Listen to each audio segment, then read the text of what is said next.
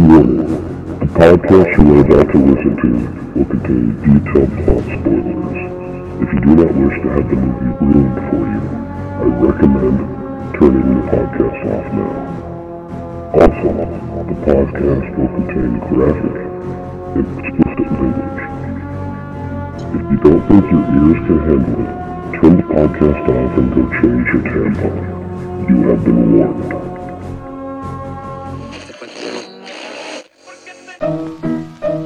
Let's all go to the lobby. Let's all go to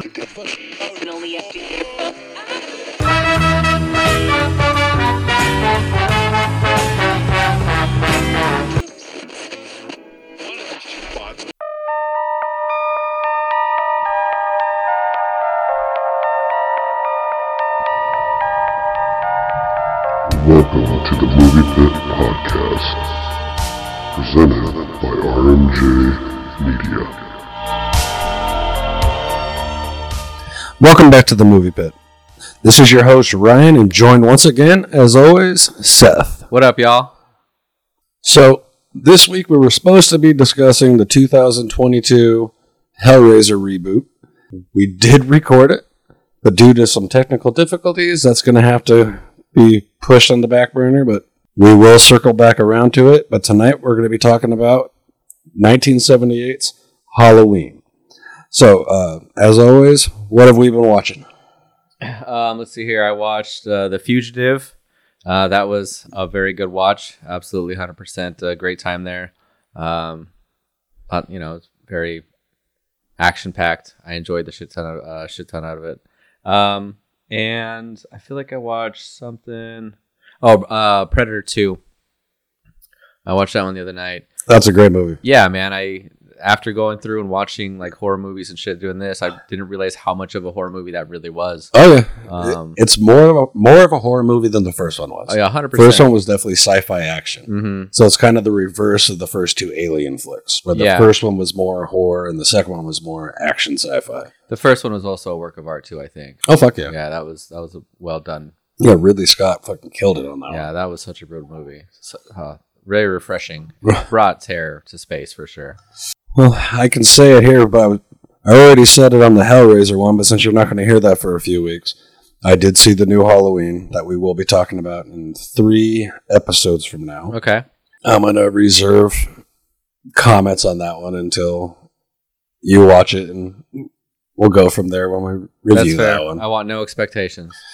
But honestly, because I haven't really watched anything new since Saturday, yeah, that's pretty much anything brand new that I've watched. Is there anything that in the past few days that you've seen that piques your interest or wanting to watch? There was that one that you sent me about. It was like the Grinch, but they murder people. Oh, the mean one. The mean one. I want to see the shit out of that for sure. I'm dying to fucking see that one. And I know I mentioned it. I can't wait to get my hands on a way of seeing Spirit Halloween, the movie. I'm still itching to see that one. You told me about that one. I'm still itching to see that one. It fucking has stars Christopher Lloyd. Yeah. So that movie is going to be fucking bonkers. I just fucking know it. I love Christopher Lloyd. Literally, you got Christopher Lloyd.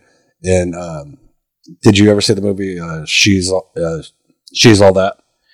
Rachel Lee Cook? I'm sure, maybe. I can't put you on the spot. Yeah, I don't. I can't put a face to her name. Great actress. Like, she also played Josie from Josie and the Pussycats. Okay. If you saw that movie. So it just looks, the premise of it just sounds fucking great because we've all gone to a Spirits Halloween at some point in our fucking life. Fuck yes. And center a horror movie around it. Yeah. Fucking hands down, fucking awesome. I have nothing else. Want to get right into it? I'm down. Yeah, let's get into it. Let's talk about John Carpenter's Halloween.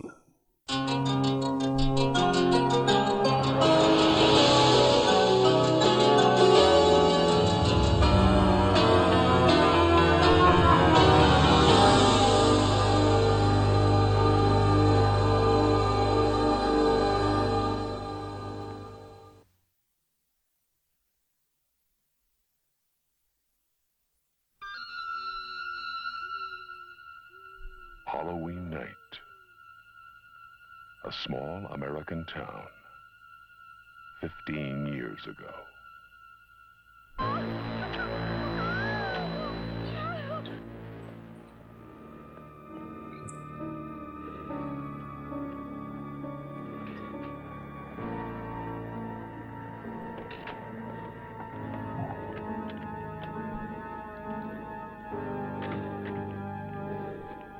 Michael? Halloween.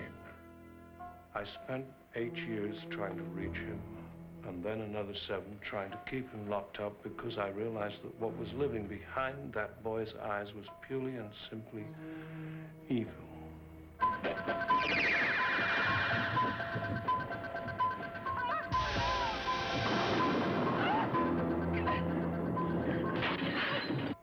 I think he'll come back.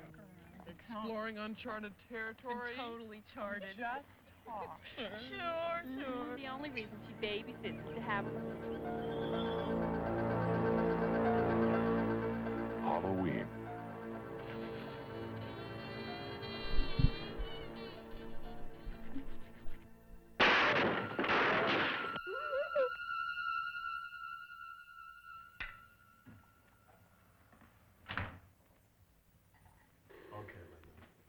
Come on out.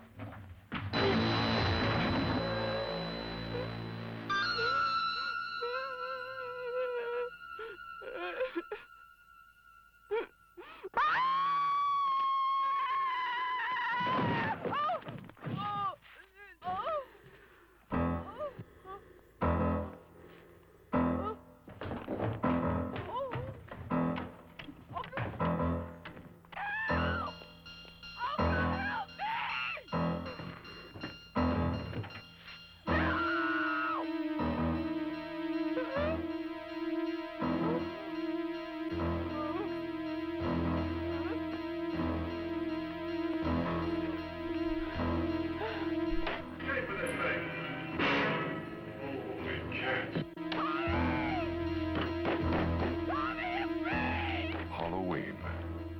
The night he came home.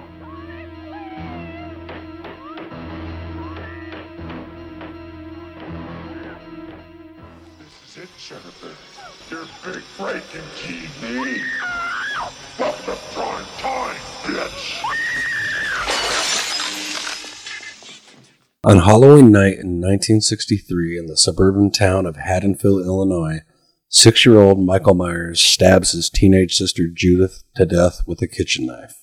For 15 years, he's incarcerated at Smith Grove Sanitarium. On October 30th, 1978, Michael's psychiatrist, Dr. Samuel Loomis, arrives at the sanitarium to escort Michael to court for a hearing. Loomis hopes that Michael will be locked up for life. Michael escapes Smith's Grove, killing a mechanic for his coveralls on the way back to Haddonfield. Upon arriving, he steals knives, ropes, and a white expressionless mask from a hardware store. On Halloween, Michael sees high school student Laurie Strode drop off a key at the long-abandoned Myers house that her father is trying to sell.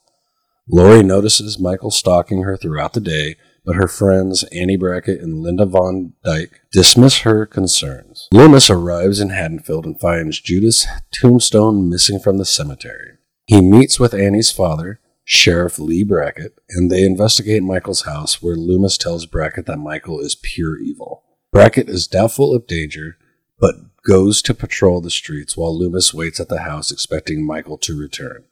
That night, Laurie babysits Tommy Doyle while Annie babysits Lindsay Wallace across the street. Michael follows them, spying on Annie and killing the Wallace's dog. Tommy sees Michael from the windows and thinks he is the boogeyman, but Laurie does not believe him. Annie later takes Lindsay over to the Doyle house to spend the night so she can pick up her boyfriend Paul. When she gets into her car, Michael appears from the back seat, strangling her and slitting her throat. Soon after, Linda and her boyfriend Bob arrive at the Wallace house and find it empty. After having a brief bout of sex, Bob goes downstairs to get a beer while Michael pins him to the wall with a kitchen knife. Michael then poses as Bob in a ghost costume and confronts Linda, who teases him to no effect. Annoyed, she calls Laurie to find out what happened to Annie. Michael strangles Linda with a phone cord while Laurie listens on the other end, thinking it's a joke.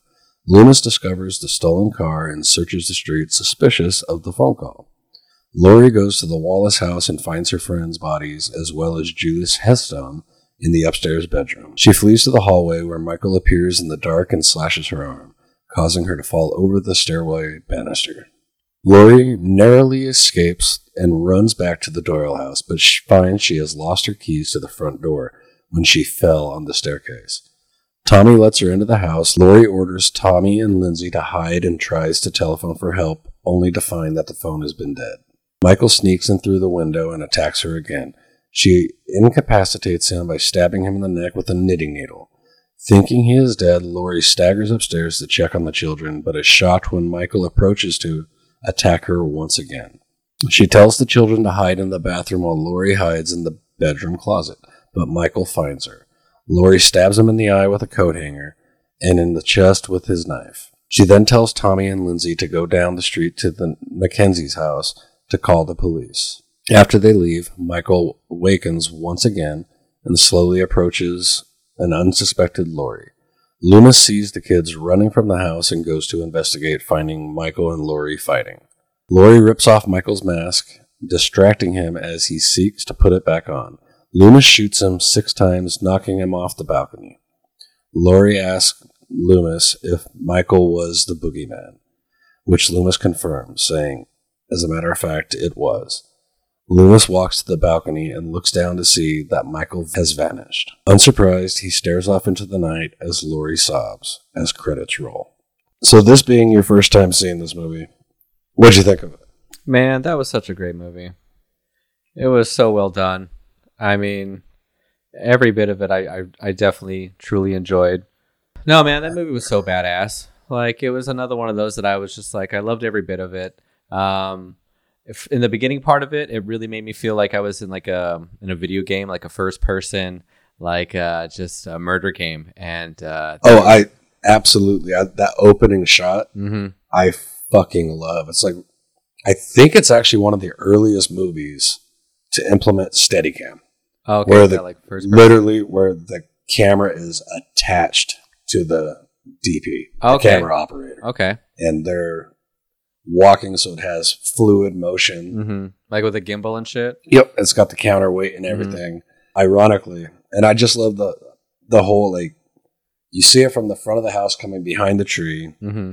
goes to the house, to the side of the house, looking in, sees a couple on the couch making out. Right. Then they go upstairs, and it goes back to the front of the house to make sure the light goes off. Then we continue around the back side of the house into the back door and a bunch of other crap, grabbing the knife from the kitchen drawer. And then the boyfriend's coming down the stairs, and after he leaves, the camera starts going up the stairs. And long story short, is you have this entire sequence and you get revealed that it's a 6-year-old child that has just murdered his fucking sister. Yeah. But that entire opening scene was done, it looks like a single shot. Mm-hmm. It's actually 3 shots. Oh, wow. So when the hand reaches down, and the hand is actually done, played by Deborah Hill, who was one of the writers and producers on it. Nice. Because she was small enough to mimic a 6-year-old. So when the hand reaches down to pick up the clown mask, and then we get as soon as the mask hits the camera, mm-hmm. that's the first cut, and it immediately goes into the second shot where you can see through the mask. Yeah. My favorite part about that sequence is when he's killing Judith. I don't know. I haven't went on a knife killing spree recently, but if I'm stabbing someone to death, I'm not going to look at my hand. Because I just love how you see the knife going into the sister, and all of a sudden the camera pans up and he's looking at his hand, just stabbing away at this fucking girl. He's like, I'm pretty confident that my aim is dope. This is naturally just instilled inside of me. This is what I do. It's little things like that I just fucking love. And then, like, granted, I did not see this in 1978, but the reveal of it being a 6-year-old. Oh, yeah. I've definitely seen it enough times to have seen it in 1978, but we'll get into that a little later. But what did you think of the impact of that opening sequence? Did you know that it was 6-year-old going into it? No, dude.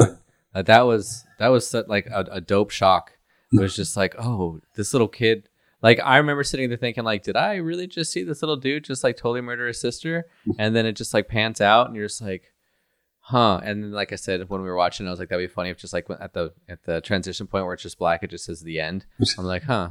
Yeah, I kind of had that feeling. But then, like, it immediately transitions into Loomis and the nurse going to the sanitarium, which is a great sequence, like, because even this is your first time seeing Dr. Loomis. You knew that this guy did not like Michael. Right, not at all. And believed he was fucking just pure evil. He was terrified of him, dude.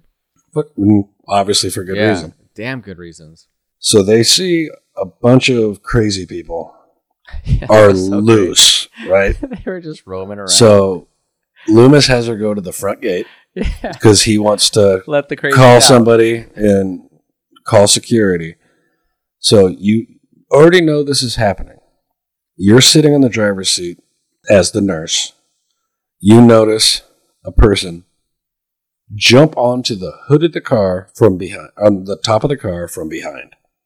Would your first natural instinct to be, oh, let's roll the window down? Right, because that's genius. Yeah. I'd be like, you have a degree in medicine and not common sense. And I love the scene where the hand comes down and busts the fucking window. It took, I think it was about 5 years of me watching this movie. And now, especially watching it projected on the wall, you can see it clear as day. And every time I see it, and watch this movie, I can just fucking see it. You can see a fucking huge ass wrench attached to Nick Castle's arm when it comes down to shatter the glass. You can literally see the wrench. I was going to mention it to you to see if you, I wasn't going to say wrench. I'm just going to see if you notice anything interesting. Yeah, there was definitely something, some kind of shape you could see. Oh, it's straight up a fucking straight up wrench. Yeah, that was good. But I think that's a good setup for the escape of Michael. But I feel really bad for Nick Castle with those rain towers because you cannot warm that water up. And he was out there literally just in his fucking underwear and a fucking hospital fucking gown. For I think in the documentary it said they shot that scene took about 4 hours. Oh my god, just being in that gear like all that? The different, oh, dude, being fucking soaked head to toe, basically buck ass fucking naked. Oh man, that'd be miserable. Hey, that's a sacrifice they make. It's art.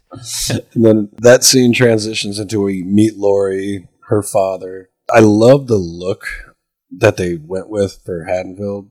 Do you know where they shot this movie by chance? I have no idea, dude. Texas? The movie is supposed to take place in Illinois. Right. The entire movie was shot in fucking South Pasadena. Oh. And a lot of people get shit because if you watch that scene where she's walking to school and meets Tommy and everything, you can actually see some palm trees and shit in the background.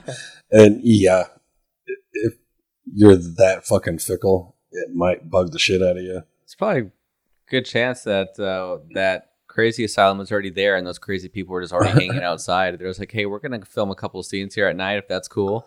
Those people were just there already. It also made me feel like when they were going to open it up, like they were going to open up like a raptor cage, but it was going to be like for murder. Right. That's what it felt like. And I like when Tommy comes up to Lori, you could tell that she's babysat him for a very long time. Like the chemistry between those two characters is instant as soon as he walks on screen. Oh yeah. And for a young kid, for both kids, Tommy and Lindsay, their acting chops are far, far above their age, in my opinion. They were better than some of the adults. I have a feeling I know which one you're talking about. Would you be talking about Linda? Yeah, it was kind of rough.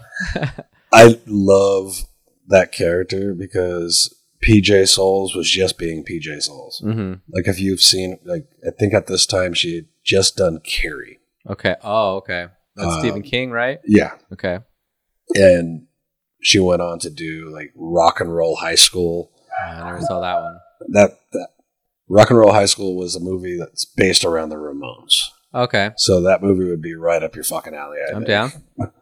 her acting is what it is.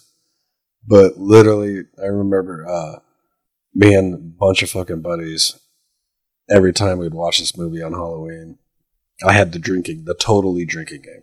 All right. Take a shot every time Linda says totally.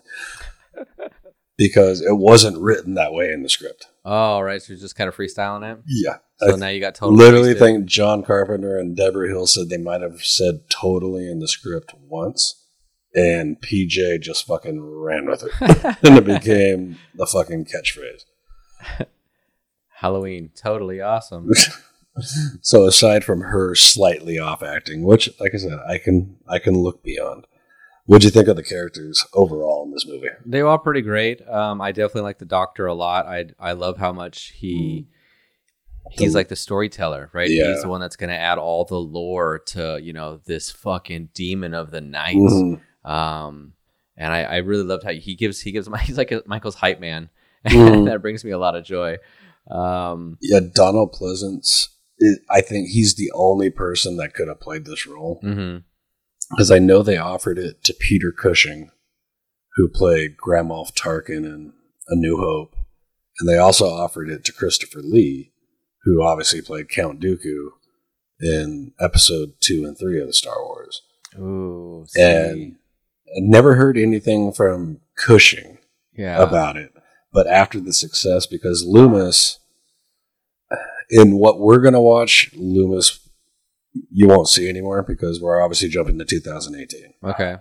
But Loomis was in the third movie doesn't have Michael Myers in it. So he was in Halloween, Halloween 2, Halloween 4, 5, and 6.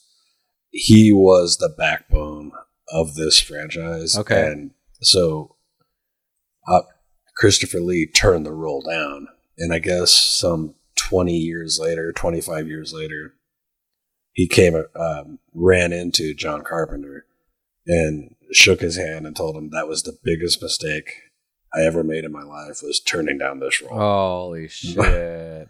And Donald Pleasance only took the role because his daughter was a fan of one of Carpenter's previous flicks, Assault on Precinct 13. Mm-hmm. And Pleasance never saw a thing. He did it for his daughter.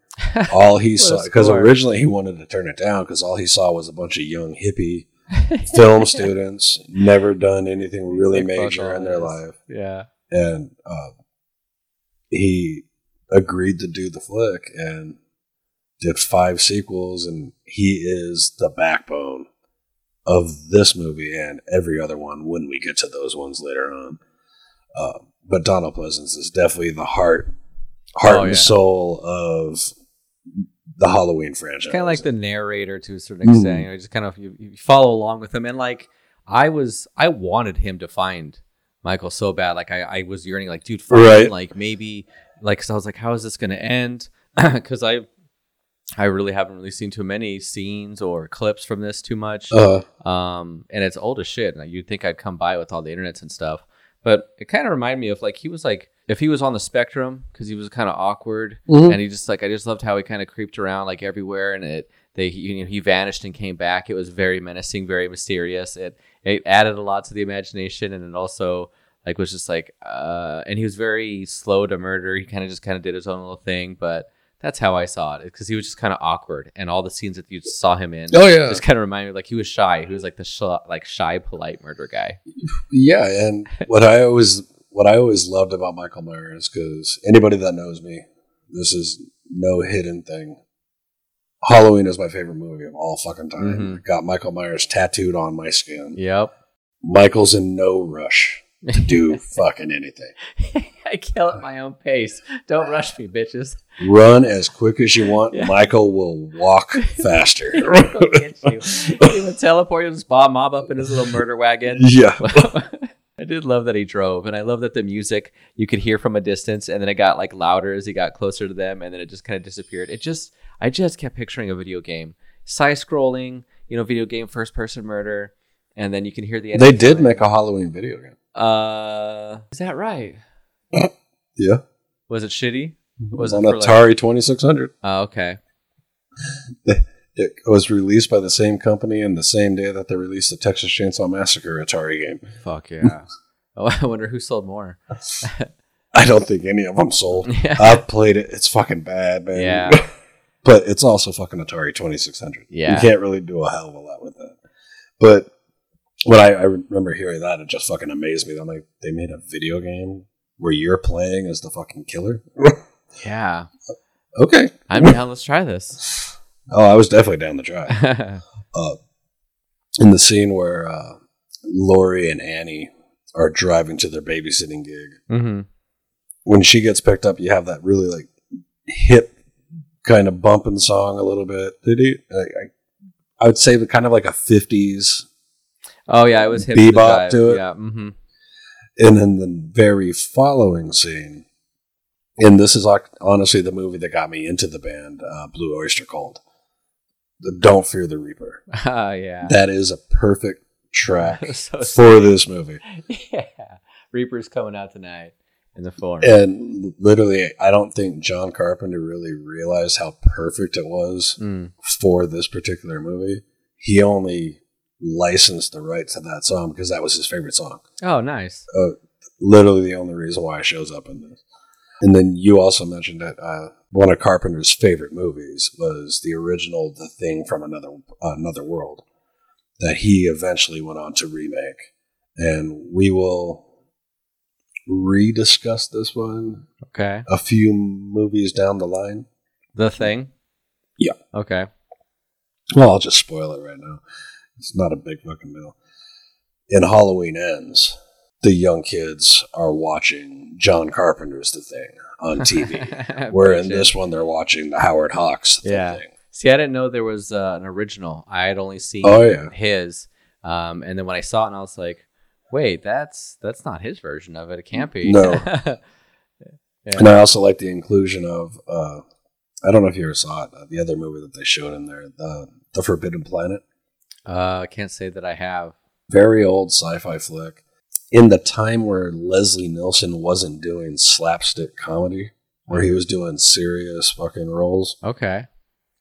Because, like, I knew Leslie Nielsen from Naked Gun, shit like that. Yeah, that's all I know. And then going back and rewatching this as a kid, looking at the clip of the old black and white movie, and realizing that that's fucking Leslie Nielsen. I never thought that dude could do a serious fucking role. Never fucking thought. But both the inclusions of those two movies in this flick, I think kind of fits in to the overall story of it. You have The Thing from Another World. Loomis keeps calling Michael pure evil. Pure evil, right. The Forbidden Planet. The two babysitters' houses are the Forbidden Planets in a way.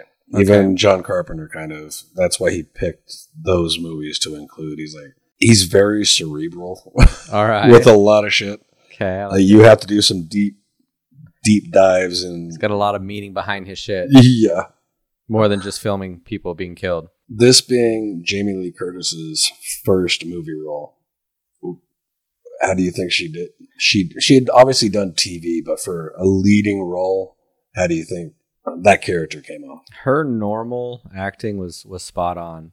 The only part that I didn't really like too much was when she started to slowly be like her victim character, like her sense of fear and how she portrayed the terror that she was going through. Like I just didn't like her screams that much, and like I just felt it was too.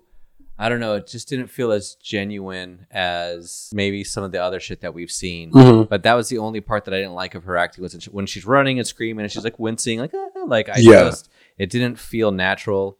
But everything else, I felt like she did a killer ass job. Yeah. Compared to everybody else. And in fairness, if you've never been in a movie before, so never been in a horror movie. Exactly.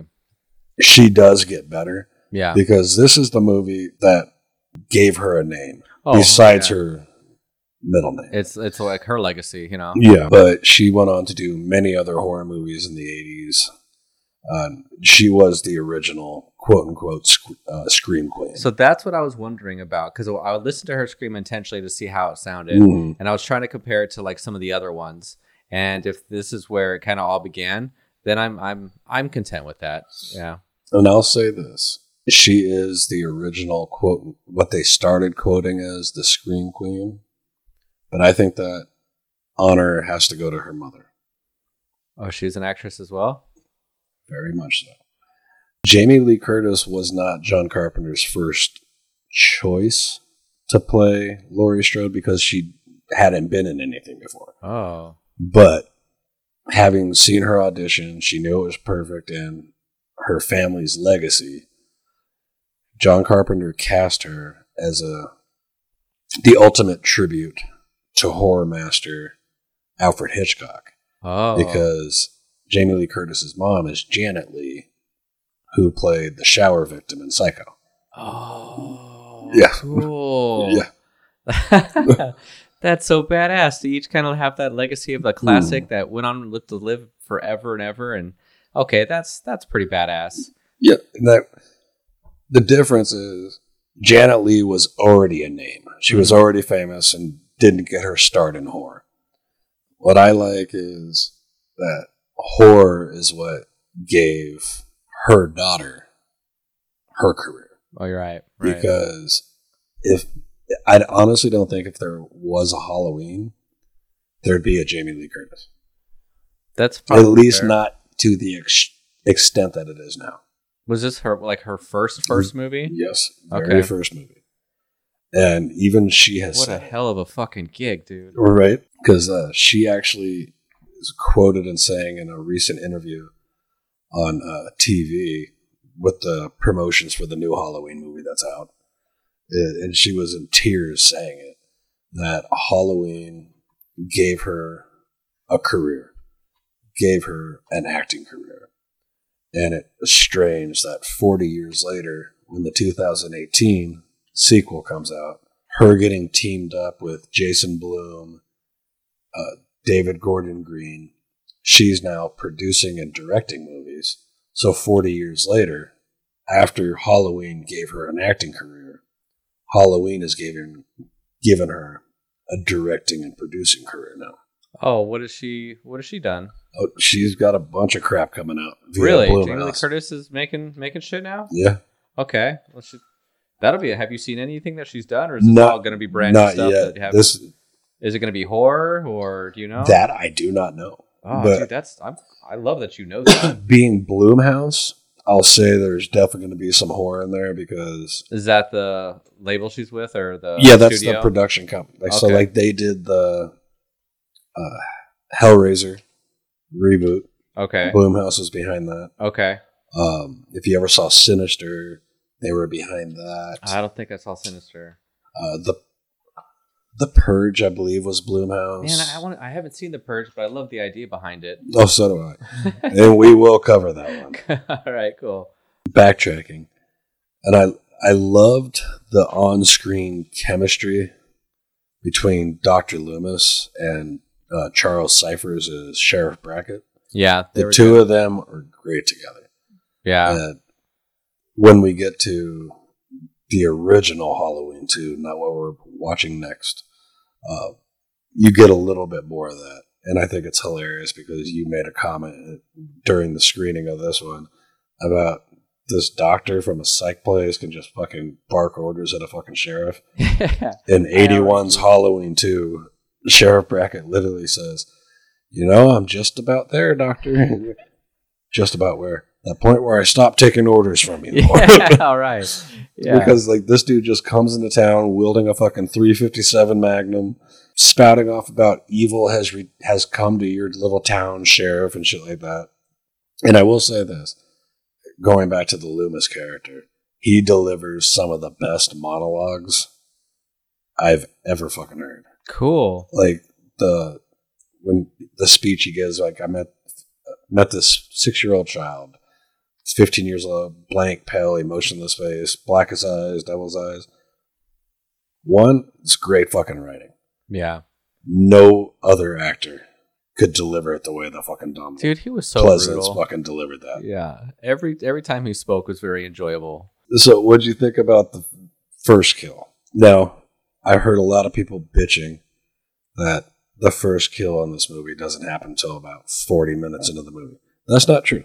The movie starts off with the death of fucking Judith. So this movie starts off with a fucking kill. So anybody that's bitching about that, go take your tampon out. You mean killing his sister? Right? Yeah. Straight from the get-go. That hella is the first And then kill. you get a second kill immediately, the mechanic where he gets his fucking coveralls. So Right. there's 2 kills in the first 20 minutes of the movie. You just don't see one of them. But how do you think they approached the death of Annie Brackett? Dude, that threw me so... I didn't see that coming even by like any means at all. I've never seen a movie that I could think of where it just... I mean, I've seen a lot of movies where murders or killing happens in the very beginning, but just to see like a little dude just straight up just get her, man. Yeah. I mean, child's play, but that's different. That's like a possessed spirit. But then again, if this guy's pure evil and like, you know, the human form or whatever, then I could see that. But it was it now if you want to start a movie off and really show people like what the fuck is about to happen, like I think having a small little kid kill another little kid is like the dopest flex you could do, I think, of starting off a movie. Just like boom. What do you guys think about that? And on that point, and again, we're not going to get into it anytime soon, but eventually, once we reach the Rob Zombie remake of Halloween, the first entire act of his Halloween is Michael's childhood. Oh. And he lived in a fucked up house, got a abusive alcoholic stepfather, his sister who beats him, his sister fucking picks on him, beats the crap out of him. You see him fucking torturing animals, smashing fucking hamsters and shit. They're giving Michael a reason for being the way he is. Is it canon though? And not in my world. Yeah, okay, that's fair. I'll spoil my thoughts on the Rob Zombie one. Rob Zombie never should have touched Halloween. Huh. He fucked up Halloween. That'll be interesting to see. Because the whole reason why Michael Myers works is because he didn't have a fucked up childhood. He had a good childhood. He was that's just how pure he was. Fucking evil. Yeah, that's what I took from it anyways, based off of the information they gave us. Yeah, that is legit what he was. You don't need a fucking reasons, excuses, backstories, abuse, none of that bullshit.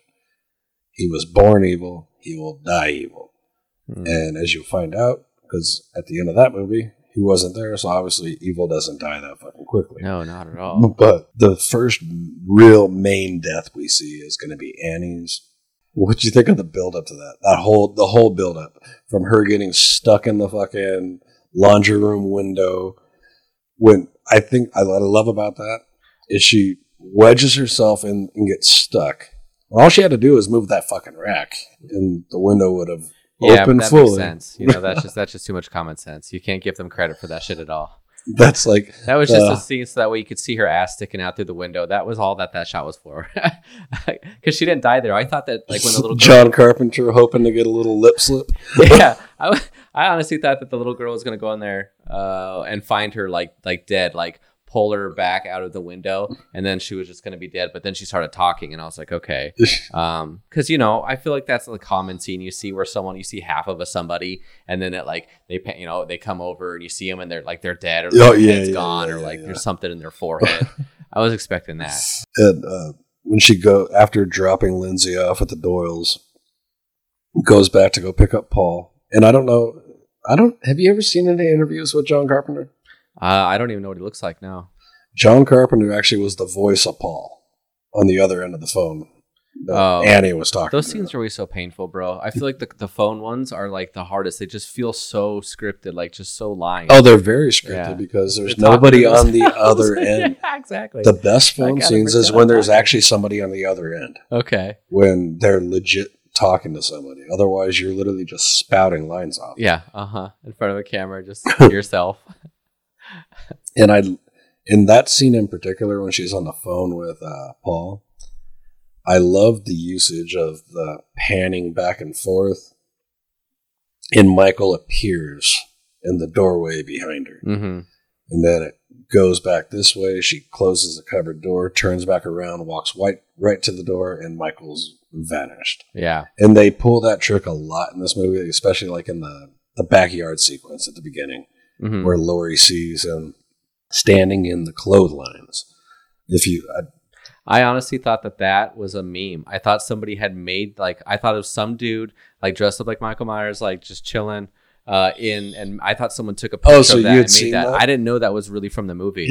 Yeah. I just thought, honestly, it made me laugh because it just felt like this, like a depressed or an emo kid just like standing, just in the clothesline, just looking at you like, come out and play or something. I don't know. I thought that was made on the internet. So that scene cracked me up. So Annie's sad. So Annie's heading to pick up Paul.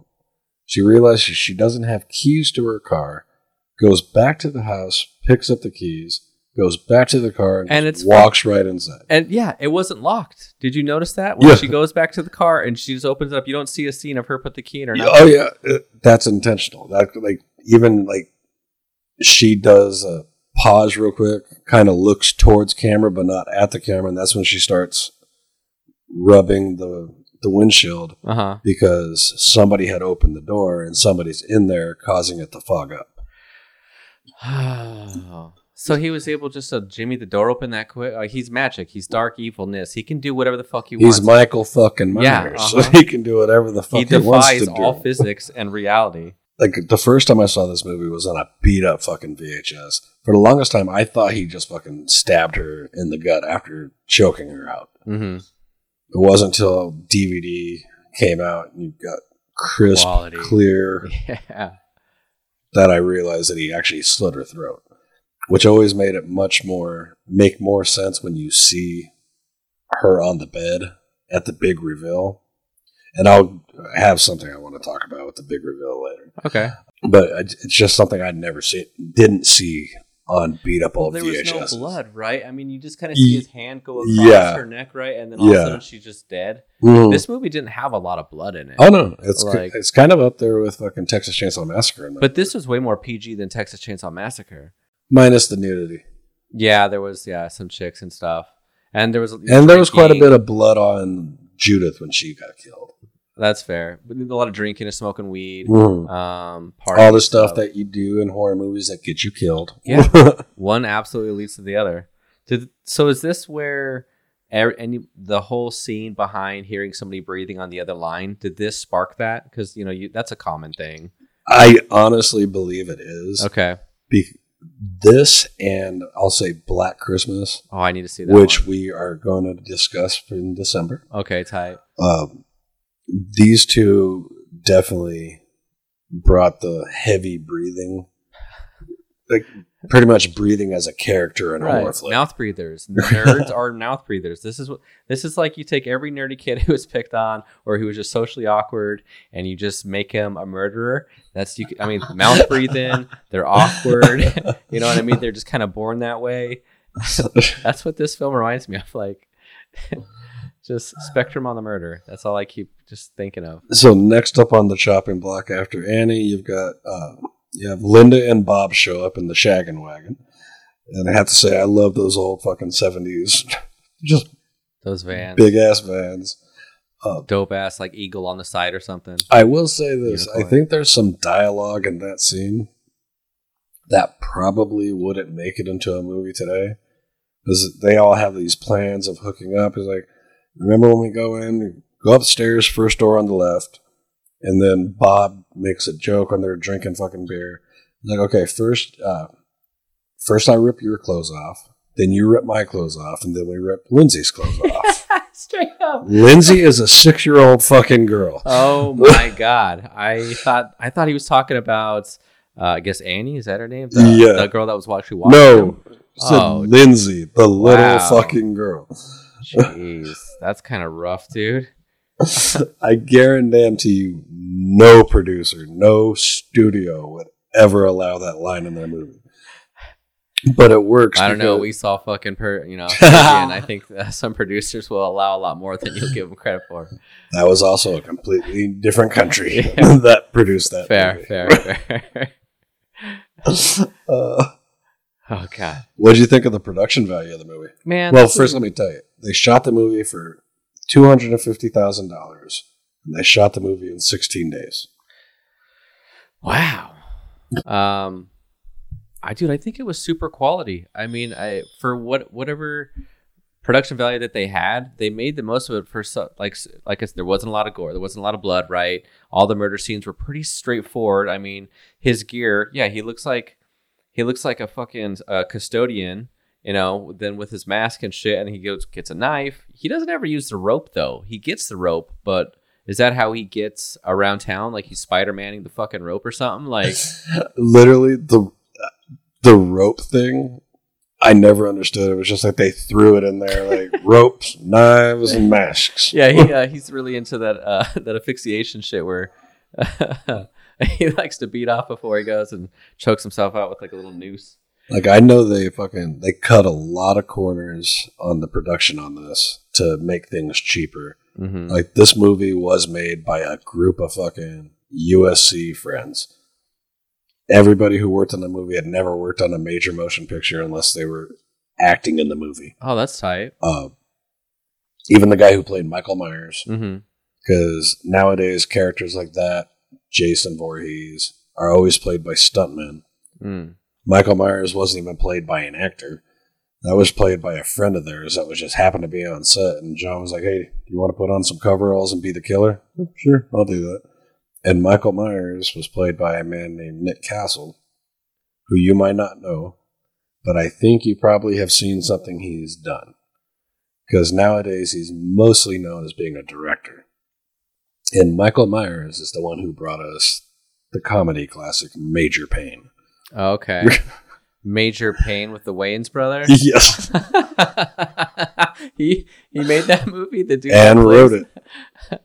Okay. Maybe that's why Major Payne had such a affinity for wanting to kill people. Oh, wow. Huh. That's like a straight like Urkel moment or something. Let's talk about the mask for a minute. That wasn't a studio-made mask.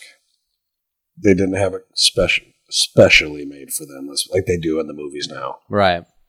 They literally went to a Halloween store, and if in your lifetime, you've probably seen masks at stores made by Don Post. Mm-hmm. They literally went to a shop and bought. The mask is William Shatner. Yeah. From T.J. Hooker. Yeah, okay. They just widened the eyes, painted it white, redid the hair, but that's a fucking Shatner mask. That is so amazing. I love that. So the first time I heard that, I laughed my face off. And I was, so what did that Shatner think about that, you know? I honestly have no fucking never clue. seen anything. Like, No. He has to know, right? Someone had to have told him. Absolutely. Hey, just so you know that your face has been terrorizing fucking teenagers, you know, on screen and off screen, whether it's in Star Trek or whether it's in this. You just your face, not your acting this time. Yeah. But so is there some kind of theme or relation between the fact that Leatherface wears faces and he essentially wears the face of somebody else? Is this like and if that's an Ed Gein thing, I totally get it. But yeah, that was Ed Gein for Leatherface. The reason why they did with Michael Myers is because John Carpenter wanted him to be completely unrelatable to anybody. Have no expression. Okay. Like Loomis says, blank, pale, emotionless face. Yeah. They gave him a blank, pale, emotionless mask. Yeah. So okay, that's cool. I honestly, besides the writing, obviously the music. Man, he killed it. He did the music too, Yep. right? That's what John it said? Carpenter did the majority of this shit. And I think that's again to cut down the cost mm-hmm. so they can put more money towards other shit. So he composed every song in the movie. Yeah, and I think he did a great job, honestly. It fit the movie so well, and I wonder if he was a little more gratuitous or like a little bit more into adding more of his own music because it was all his own shit. Well, back in those days, he scored all of his movies. Okay. Like even he did The Fog, mm-hmm. Escape from New York. Him and Alan Hayworth did Halloween 2, Halloween 3. And then Alan took over for that. But John Carpenter has been known for doing the music in all of his movies. Are they all synthy like that, or is that only for Halloween? His big thing was that synthesizer. Okay. Synthesizer. All right. And next week, when we watched the 2018 Halloween. There's a little more of an edge to it, but John Carpenter does come back to score the movie with his son, Cody Carpenter. Oh. So it still has that John vibe, but with a newer-ish sound to it. Okay. I can So I think you'll dig it when we get to that. Yeah, the music I think is such an important part of it, and like you said, some of the other shit that we've watched, the lack of music also just adds so much. It helps set the mood of the film. I love this movie to death. Mm-hmm. You take the music out of it, it is no longer terrifying. Not at all. There's nothing to be scared of. The music is a character in the movie. Yeah, that's fair.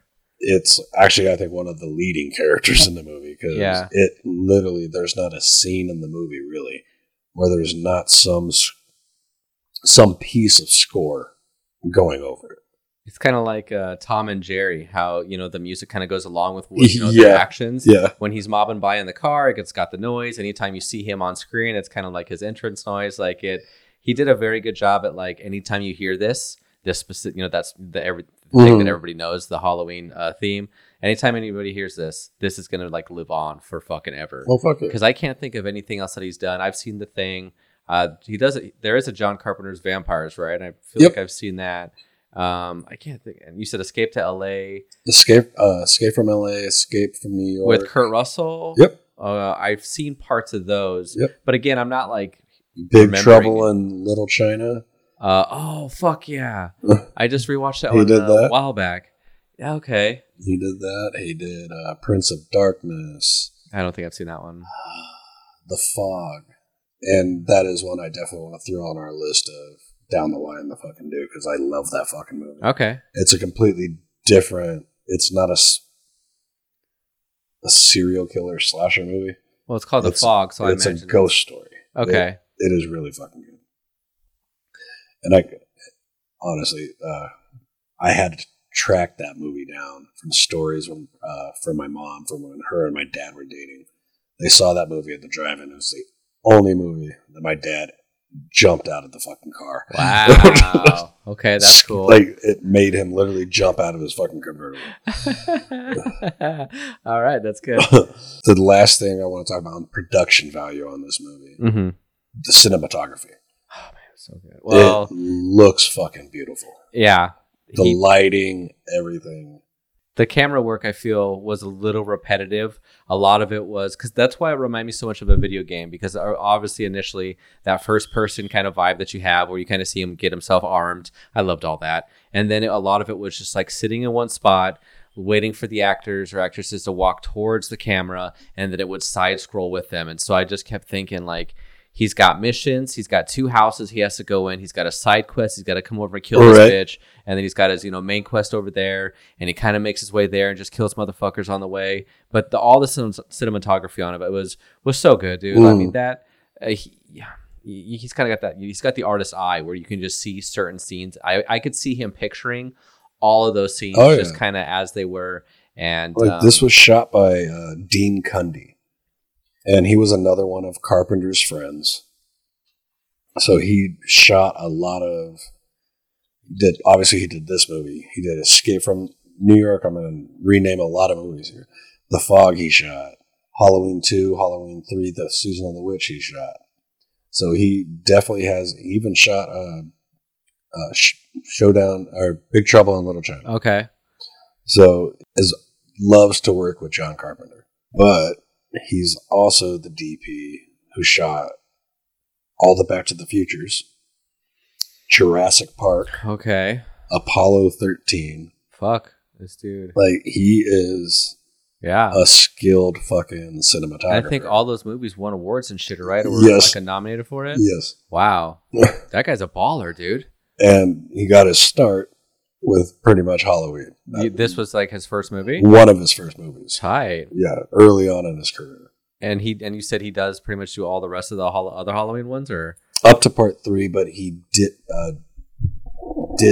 work with John Carpenter on a lot of his other non-Halloween projects. Okay. Now, on the production value, like I said, this movie was shot for $250,000 to $300,000. When this movie came out, it made, on its initial release, I want to say it was like $34 million. That's way more than Texas, right? Oh, fuck yeah. Yeah. And if you put that in, like, think what I was looking up, the rates were 2008 speak. You adjust for inflation. In 2008, that would have been $170 million opening and release. Damn. That is so. For over 30 years, this was the most successful independent, low budget film ever made. And is this Carpenter's first movie? Second. So what was his first one? Assault on Precinct 13. I don't know if I've seen that one. Assault from Precinct 13. Have you heard of it? Seen it? I feel like I've heard of it. They did remake it back in early 2000s with Ethan Hawke. Okay, I might have seen that one. I didn't know that there was an older one. Mm-hmm. When was the original made? So this one, I think 1975, 75 or 76. Okay. Do you know what the budget was on that one? I mean, did he make money from that, and he was able to invest more? He actually did make money on that one. Okay. Because actually, hold on. Precinct was his second film. His first one was when he expanded on a student project when he was at USC Dark Star. So that was actually his first one. That one made enough money for place to throw a couple bucks his way to make Precinct. Right. And that movie made enough for Mustafa Akkad to throw $250,000 at him to make this movie. Okay. When you think about it, this might not have been his first film, but as a new director, pretty much, to have the caliber of Charles Cyphers, who played the sheriff, and Donald Pleasance, because Donald Pleasance he was a fucking Bond villain, for God's sake. Oh, wow. He was Blofeld. Which Bond? You Only Live Twice. Yep. See, I haven't watched any of the classic Bond films either, and I see him, and I know I should. Is that the pretty one much? He plays the character. Yeah. Okay. It's with Sean Connery. Donald Pleasance's character was the model for Dr. Evil. Oh. In Austin Powers. Okay, that's where he's making fun of it from? Yeah. Okay. The look of him, the voice of Dr. Evil, that comes from Lorne Michaels, from the creator of Saturday Night Live. Right. So, but back to Halloween. I can sidetrack on fucking John Carpenter shit. Yeah. Hey, you got to just throw in that nerd knowledge. When Loomis is standing at the Myers house, first thing I love is when he scares the kids on the porch, because he just has such a look of joy at having done it. Right? Yeah, he's like, this is what it's like to be Michael Myers. Hey, and he just terrifies people from a distance. And just the grin on his face is fucking priceless. Like, he was just so pleased with himself. Not like he's trying to keep them away from the house. He just wanted to scare the shit out of 3 little fucking kids. One thing that I thought was probably one of the funniest parts for me was when Michael Myers decided to put on the sheet and go up and put the glasses on the outside. Everything like that. For some reason, all I kept picturing was E.T.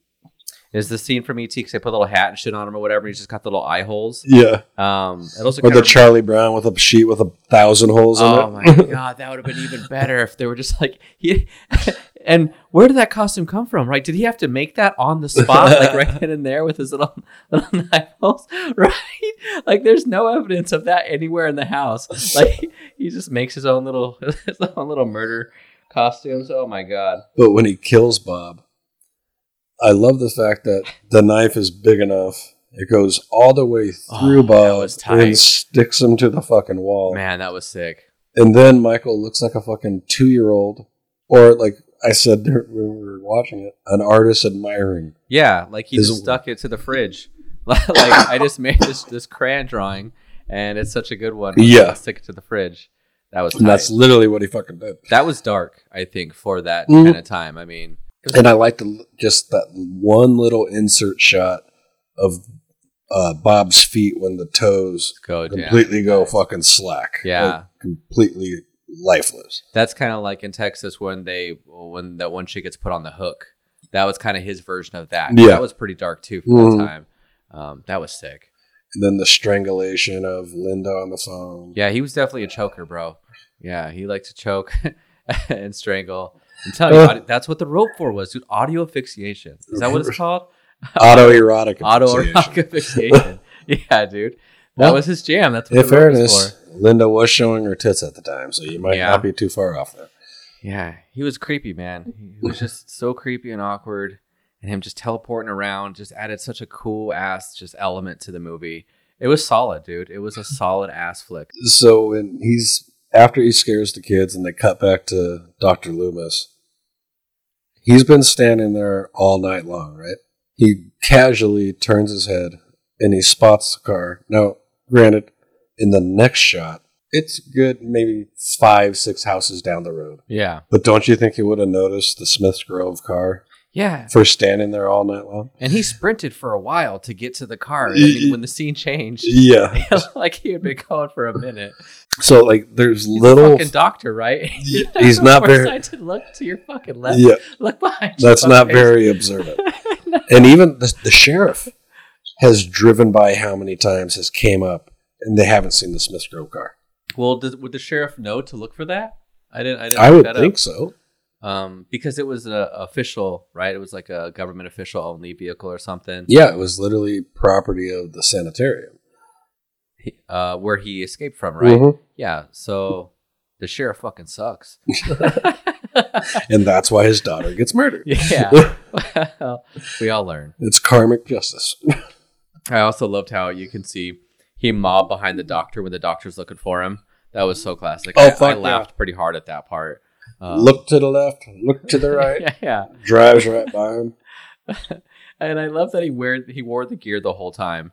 Oh, and fuck yeah. Another part that was kind of interesting to me is like they show everybody trick-or-treating and shit, and it is daylight, right? And we bitched about that, and we agreed that those are kind of like the kids that are going to be the ones that go to the bar first, right? Like the first callers, but they were kind of like first callers for candy or whatever.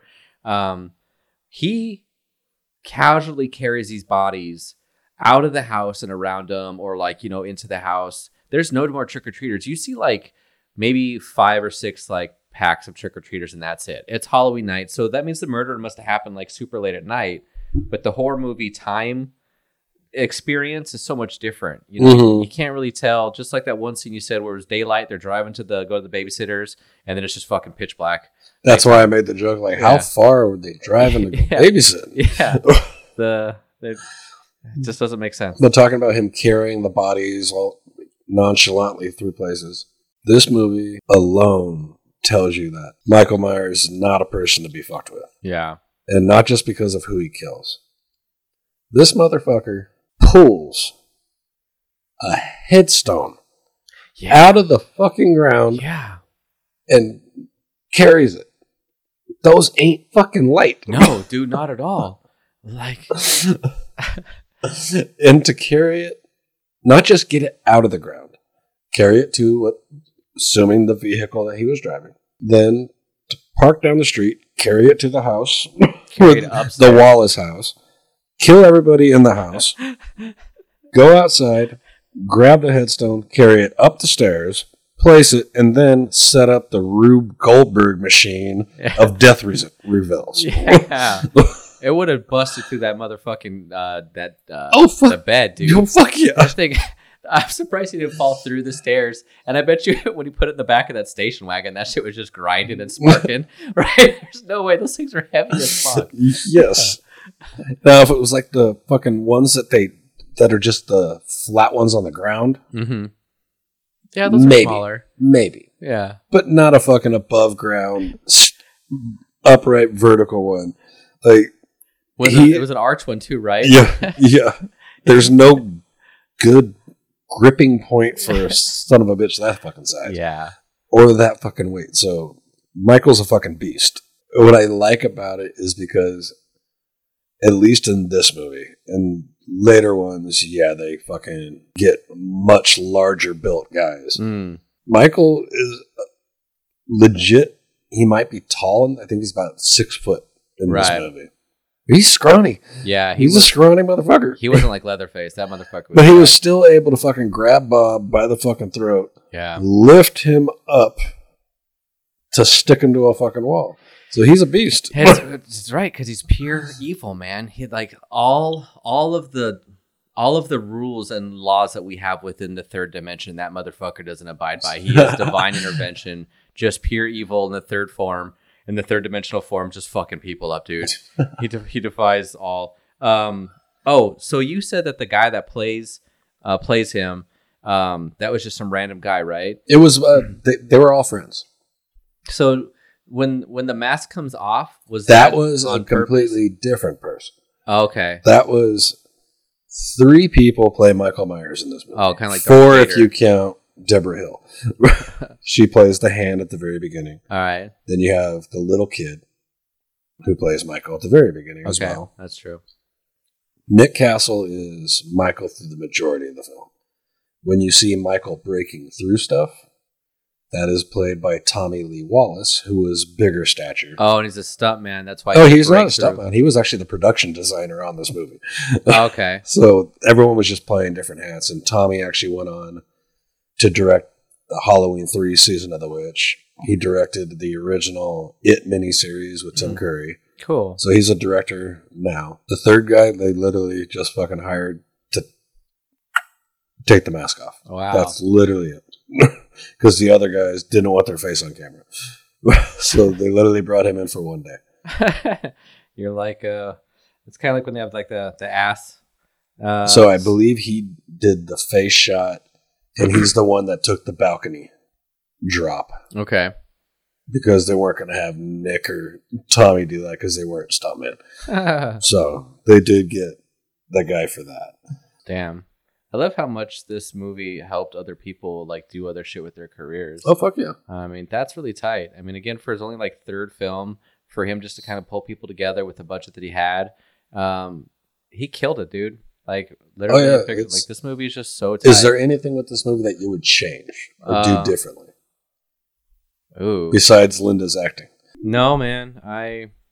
Every time the music hit, I was just like getting into it. The acting was what it was. I loved most of it. The murder runs were different. There was kind of like murder cruises or murder like mosey-ons over to, I'll kill when I get around to it kind of thing. I mean, hell, even him just like following her around. I love the element of the car and how they made him so just like a normal dude, but he's obviously pure evil. Mm-hmm. But he's still abiding by the rules within reason of just following people around and showing himself like here and there. It just added a lot of suspense to the movie. Yeah. It was killer, dude. Except for her screaming bits, there wasn't a whole lot. That was the only part I didn't like. That's it. And we will get into some other horror movies that she's in. I think you'll see that her screams get better. Yeah, I'm sure. With practice. Yeah. But if her mom was the original Scream Queen, you'd think that she would have learned some shit. I agree with that. With that. But, so, 1, would you recommend this movie? 2, scale from 1 to 10. 100%. I would recommend this. I want to show my daughter. I think she would appreciate it because she can see like all of the cool camera angles and stuff like that, like we can see in. And I think she would see it as like a work of art, watch it with her boyfriend and shit. As I was watching the movie, my brain was telling me that I think it was better than Texas, the original. Like, oh, I agree.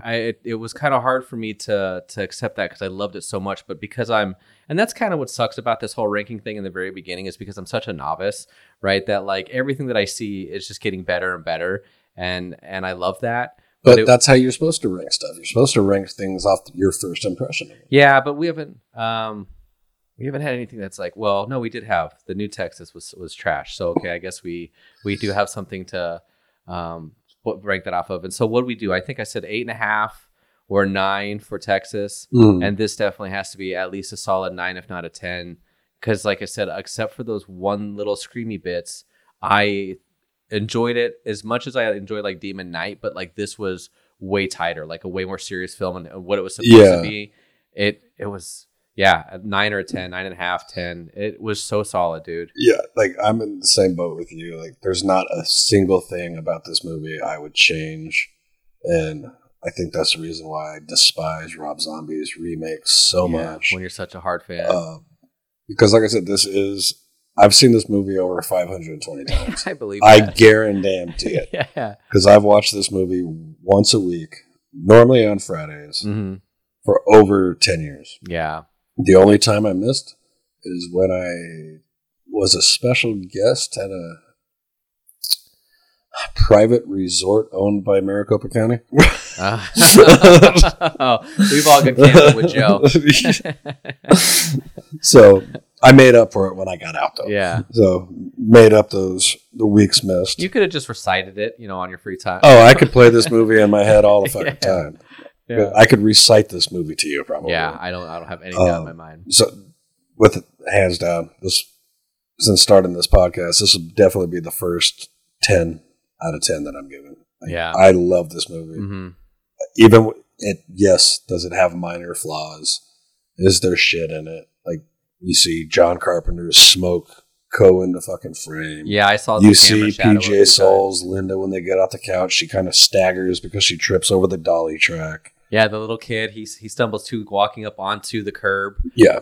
When you see Michael get jump off the roof or get like chucked off the roof, you can actually see him jump from it. Or if you notice his feet kind of come back and he jumps back.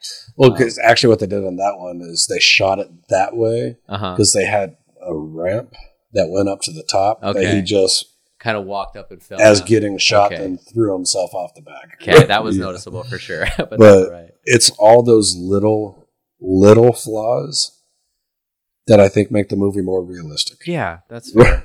Yeah. And like I said, I will never talk bad about John Carpenter's 78 Halloween. Never. Yeah. If I do, that's the day I die. Now, as we get along with the Halloween franchise, I love Michael Myers. I'll say that.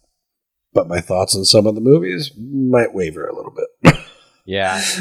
I'll have to find out on my own. Oh, yeah. It's like I said, because next week we're going to be watching 2018's, I hate this title. It's a direct sequel to Halloween called Halloween. It's like having a self-titled album twice. Just redoing all the same songs, just with a different producer, or just later in time. Yeah. So that's what's coming next week. And once we get done with all the 4 Halloween movies that we're doing through the second week of November, I'm going to swing back around, catch up with Hellraiser. Think I've got Demon Night on the docket. Hell yeah. After Demon Night, I'm going to throw a really goofy one out there for you because that week will be Thanksgiving. All right. So we're going to be watching Thanksgiving. Oh, hell yeah. A goofy ass fucking movie about a killer turkey. I've seen it. About a killer turkey. So, and then we're into the Christmas season and we'll talk about that when we get a little closer to that. Yeah, I'm looking forward to some of the Christmas ones. Oh, I think I've got some good ones lined up. Yeah. So, with that being said, we're going to end this week. Thanks for listening, y'all, and we'll catch you later. And as always, till next time, kiddies.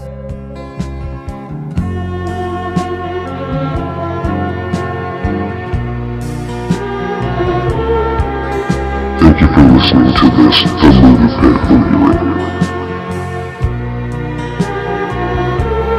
We hope you have enjoyed your time.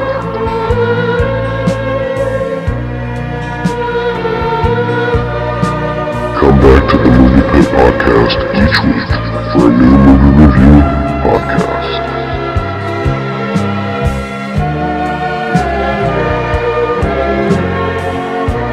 The Movie Pit is produced by Ryan Boozer Johnson and Seth Chapman.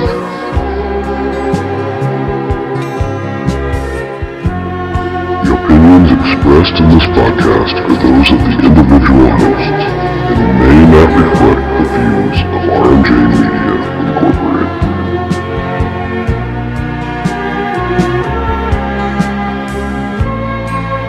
See you next week.